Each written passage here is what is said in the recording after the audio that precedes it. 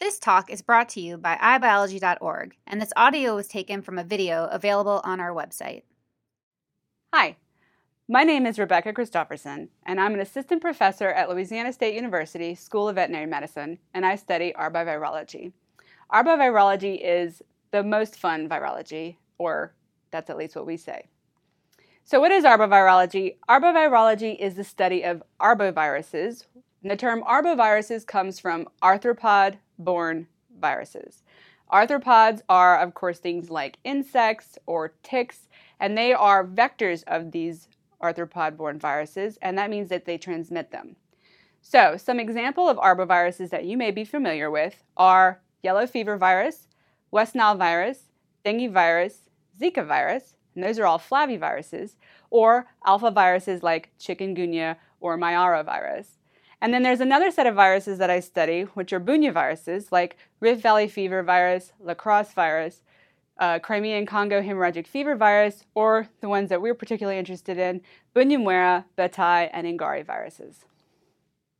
Particularly in my lab, we study arbovirus transmission. And arbovirus transmission is made up of a milieu of questions that encompass the virus, the vertebrate, and the vector. So again, when we're talking about arbovirology, it's this whole interconnectedness of the system that goes into transmission and how transmission shapes up. We also have the added component of the environment, and I'll explain later in this talk how the environment acts on this interaction of vector, vertebrate, and virus to sort of shape how an epidemic might look. When I talk about epidemic shapes, what I'm looking at is just that, the shape. So here are three randomly generated epidemics, and you can have one like this blue that starts out way over here and has a really long burn-in and then kind of turns into this epidemic and then has a really long tail this way. Or you have something like the yellow, which starts about right here and has a shorter burn-in but a higher peak, and then it disappears, also a little shorter. And then you have something like explosive outbreaks like we've seen in the past few decades with chikungunya and Zika viruses in the Americas that start out and they just come in and they go all the way to the top and then they burn out. And so those are the different shapes of an epidemic. And in my lab, what we're interested in is how are these dynamics of transmission determined by the interactions of the transmission system, which are the mosquito-virus interactions, the vertebrate virus interactions, and then the environment virus-mosquito interactions. What is a vector? Well, I've already told you a vector is something that transmits these pathogens, in my case, viruses.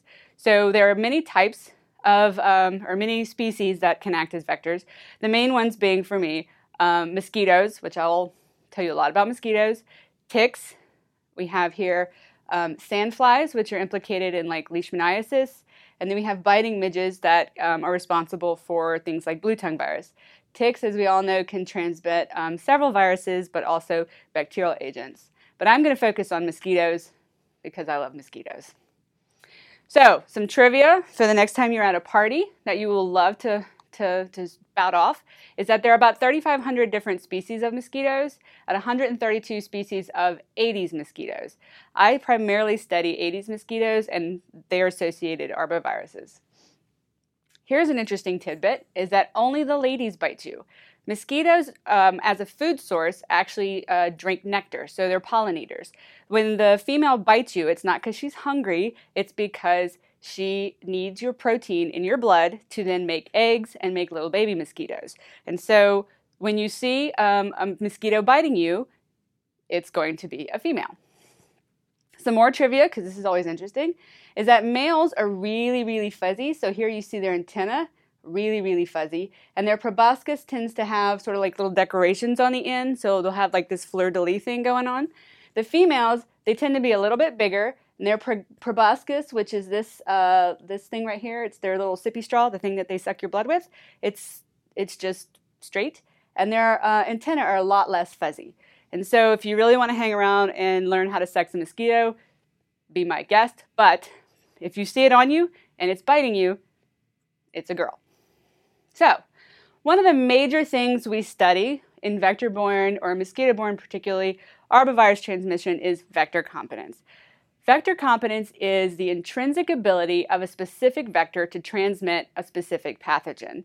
And it's often mathematically represented as the number of mosquitoes that transmit divided by the total number that you are exposed.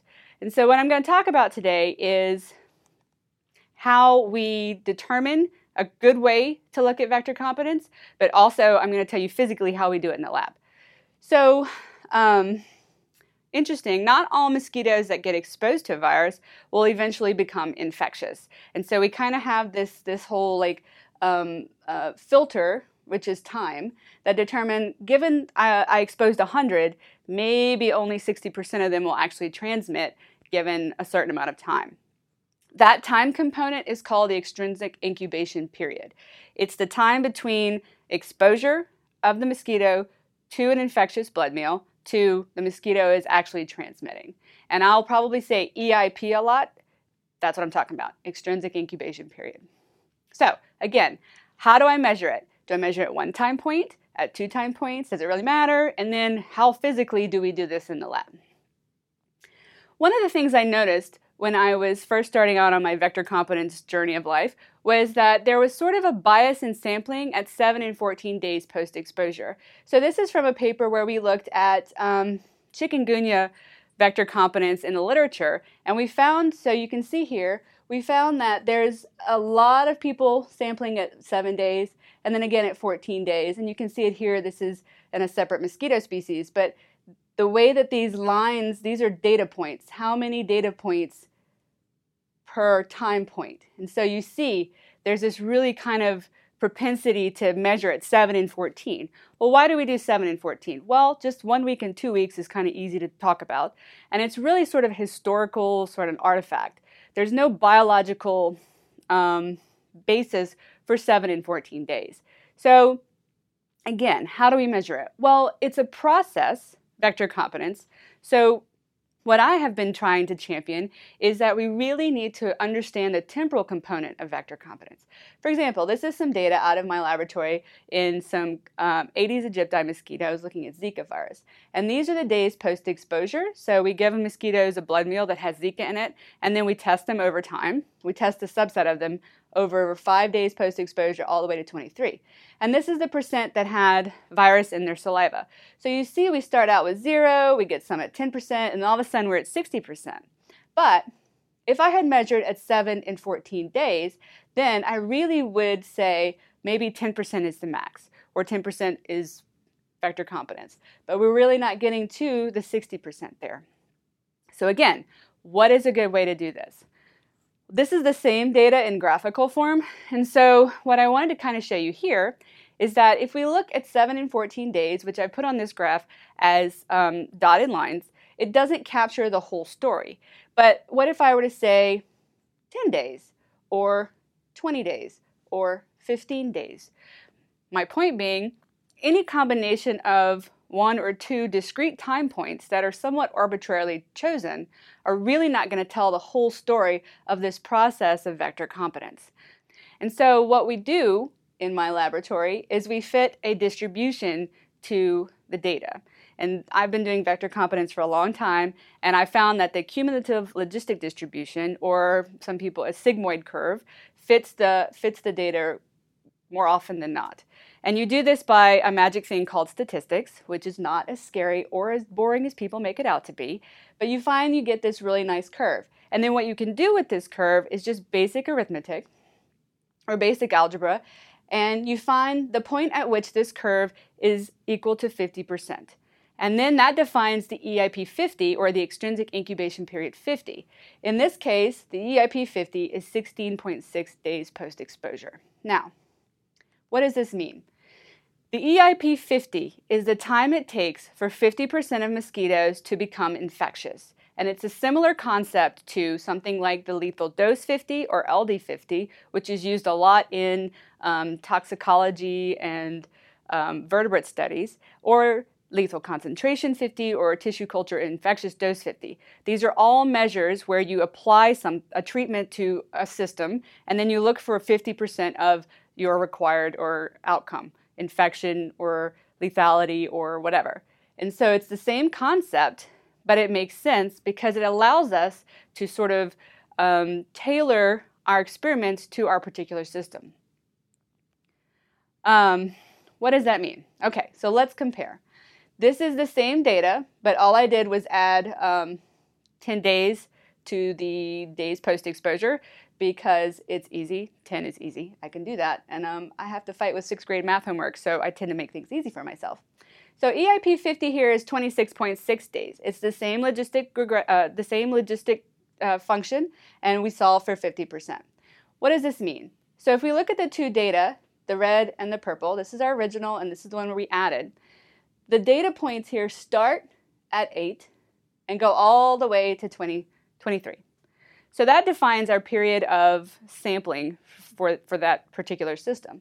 If we were to start at day 8 for the purple line, we're actually not going to see transmission until day 18. That's a lot of mosquitoes and a lot of sampling and a lot of time and resources for something that you're just going to get a bunch of zeros.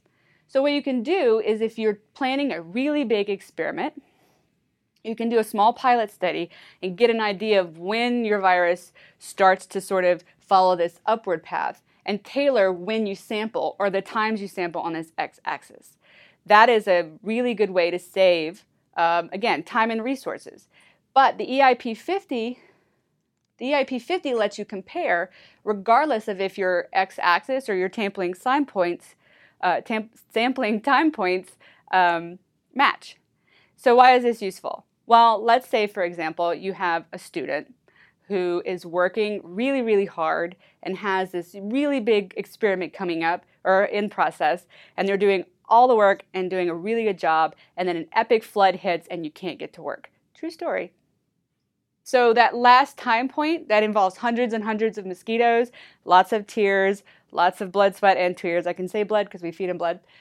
But now we don't have to scratch the whole experiment because we can use this to sort of say, well, even though we're off on that one day on the x-axis, the EIP 50 still standardizes how we can compare all this data.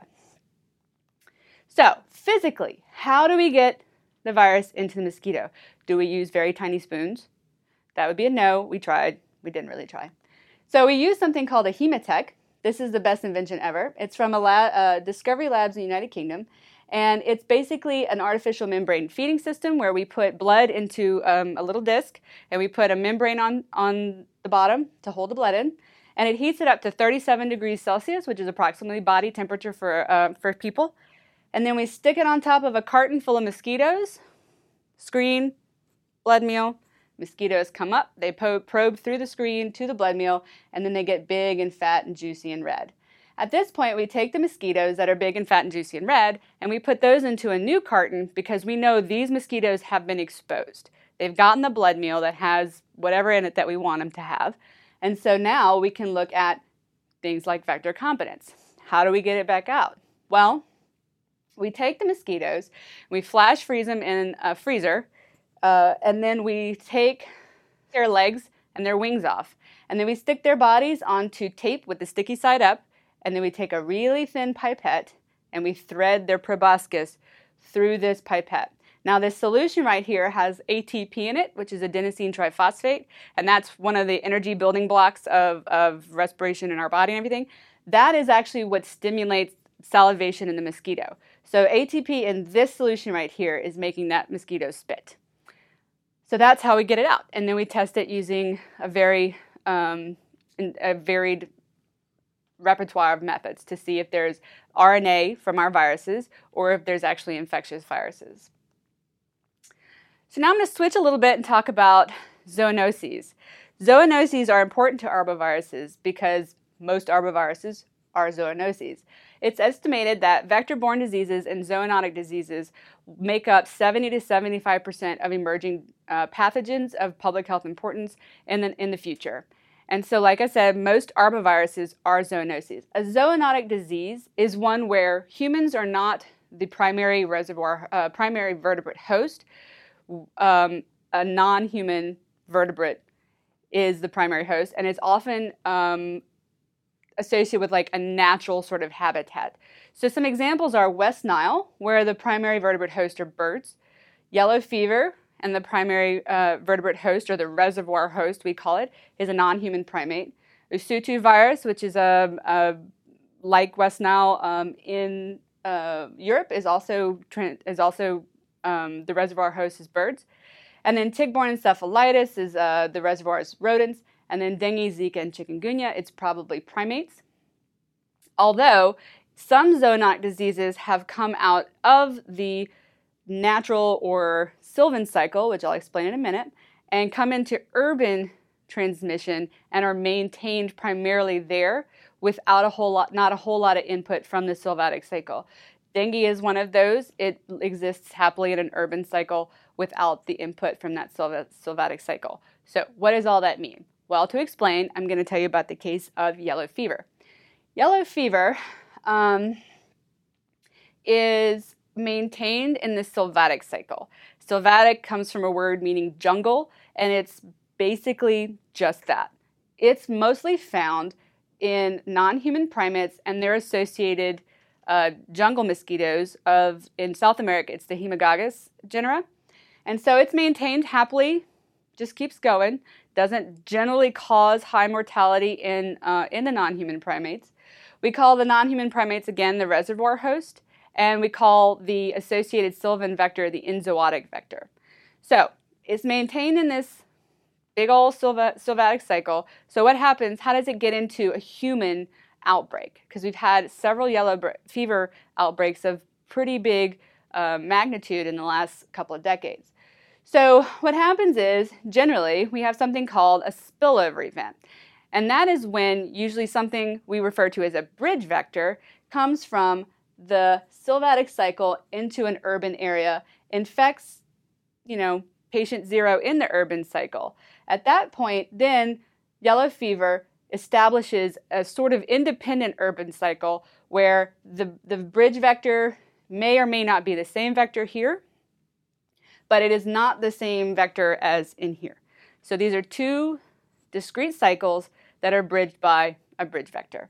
Now, that being said, yellow fever in Brazil, in this last big outbreak, was found to have more transmission associated with the sylvatic vector than with what we think is the urban vector. And so that indicates that there are multiple spillover events that have contributed to this outbreak. And so spillover events and emergence from the sylvan to the urban cycle is never a one-to-one or a single event. It's always a spectrum. Some of the other things about arbovirology that makes it really interesting are the impacts of environment. And since we're dealing with the constant sort of plague of climate change and development, we really have to think about what is the environment, how is the environmental changes that we're expecting impact what we see with arbovirus transmission. So we do this through laboratory studies, but also there are some field observations that kind of make the point.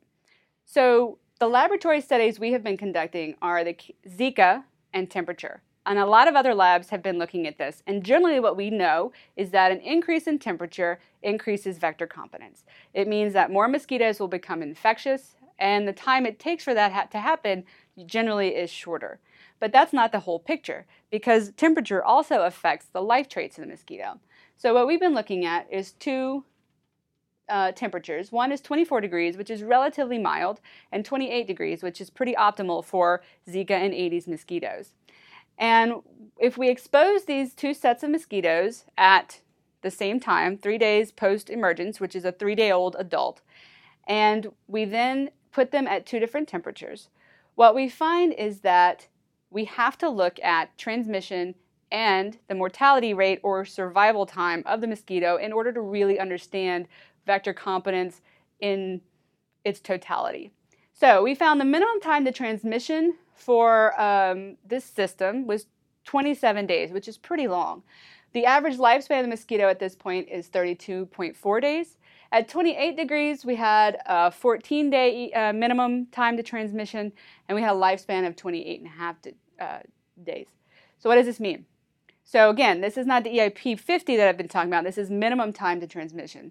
So what we have now is a difference in the maximum potential days of transmission that is attributable to temperature only, because this is the same mosquitoes and the same virus. We have 5.5 days of maximum potential transmission at lower temperatures, while we have 14.5 days of maximum potential transmission at what we call the optimal temperature. Now, if we up the temperature and the mosquitoes start dying too fast, then we have to look at the trade-off between that decreased EIP and the faster time to death for the mosquitoes. And generally there comes a point where the mortality rate of the mosquitoes will win out, and that advantage that you get from the viral standpoint of higher temperature equals more virus out quicker is lost because the mosquitoes just don't live long enough. So, the case of West Nile and the drought. This was something that was interesting in 2012. There was a really big drought, especially we were looking in Dallas. There was a big drought, and then there was also a really big increase of West Nile cases in humans. And this was puzzling for a couple of reasons. One is that we know, because I've told you, that the West Nile is a zoonotic disease, and it's maintained in this bird-mosquito cycle. So birds and Culex mosquitoes that live both in really urban centers, but also in peri-urban or suburban areas. Culex mosquitoes like to breed in water. They like puddle water, dirty water, sewage water, just water in the ground. As long as it's still and it's wet, they will lay their eggs. And so when we had this drought and we had this increase in West Nile cases, we sort of were thinking, well, there's less water, so there should be less mosquitoes because there's not a lot of place for them to breed. However, what we ended up looking at, or ended up sort of as a community coming to a census, is that we had what's called water source crowding. And what that meant was that the birds and the mosquitoes moved into town because the most reliable source of water was man-made sources. And we had anecdotally Culex mosquitoes breeding in places they don't usually breed, which are at the edges of man-made water features or water fountains. And so what that did is it brought this cycle of intense transmission between birds and mosquitoes closer to humans. And so humans just become an incidental result of being close to that transmission cycle. And so that was one way that the environmental effects really drove the dynamics of West Nile virus in people that year. So what did we learn? We learned that arboviruses is the study of arthropod-transmitted viruses. We learned that vector competence is the measure of transmission capability for the vector, and it's a combination of vector, vertebrate, virus, and the environment. And what else did we learn? We learned that arbovirology is virology at its most fun. Thank you. Visit us at iBiology.org for more free talks from the world's top scientists. This video was brought to you with support from the National Science Foundation, the National Institute of General Medical Sciences, and the Howard Hughes Medical Institute.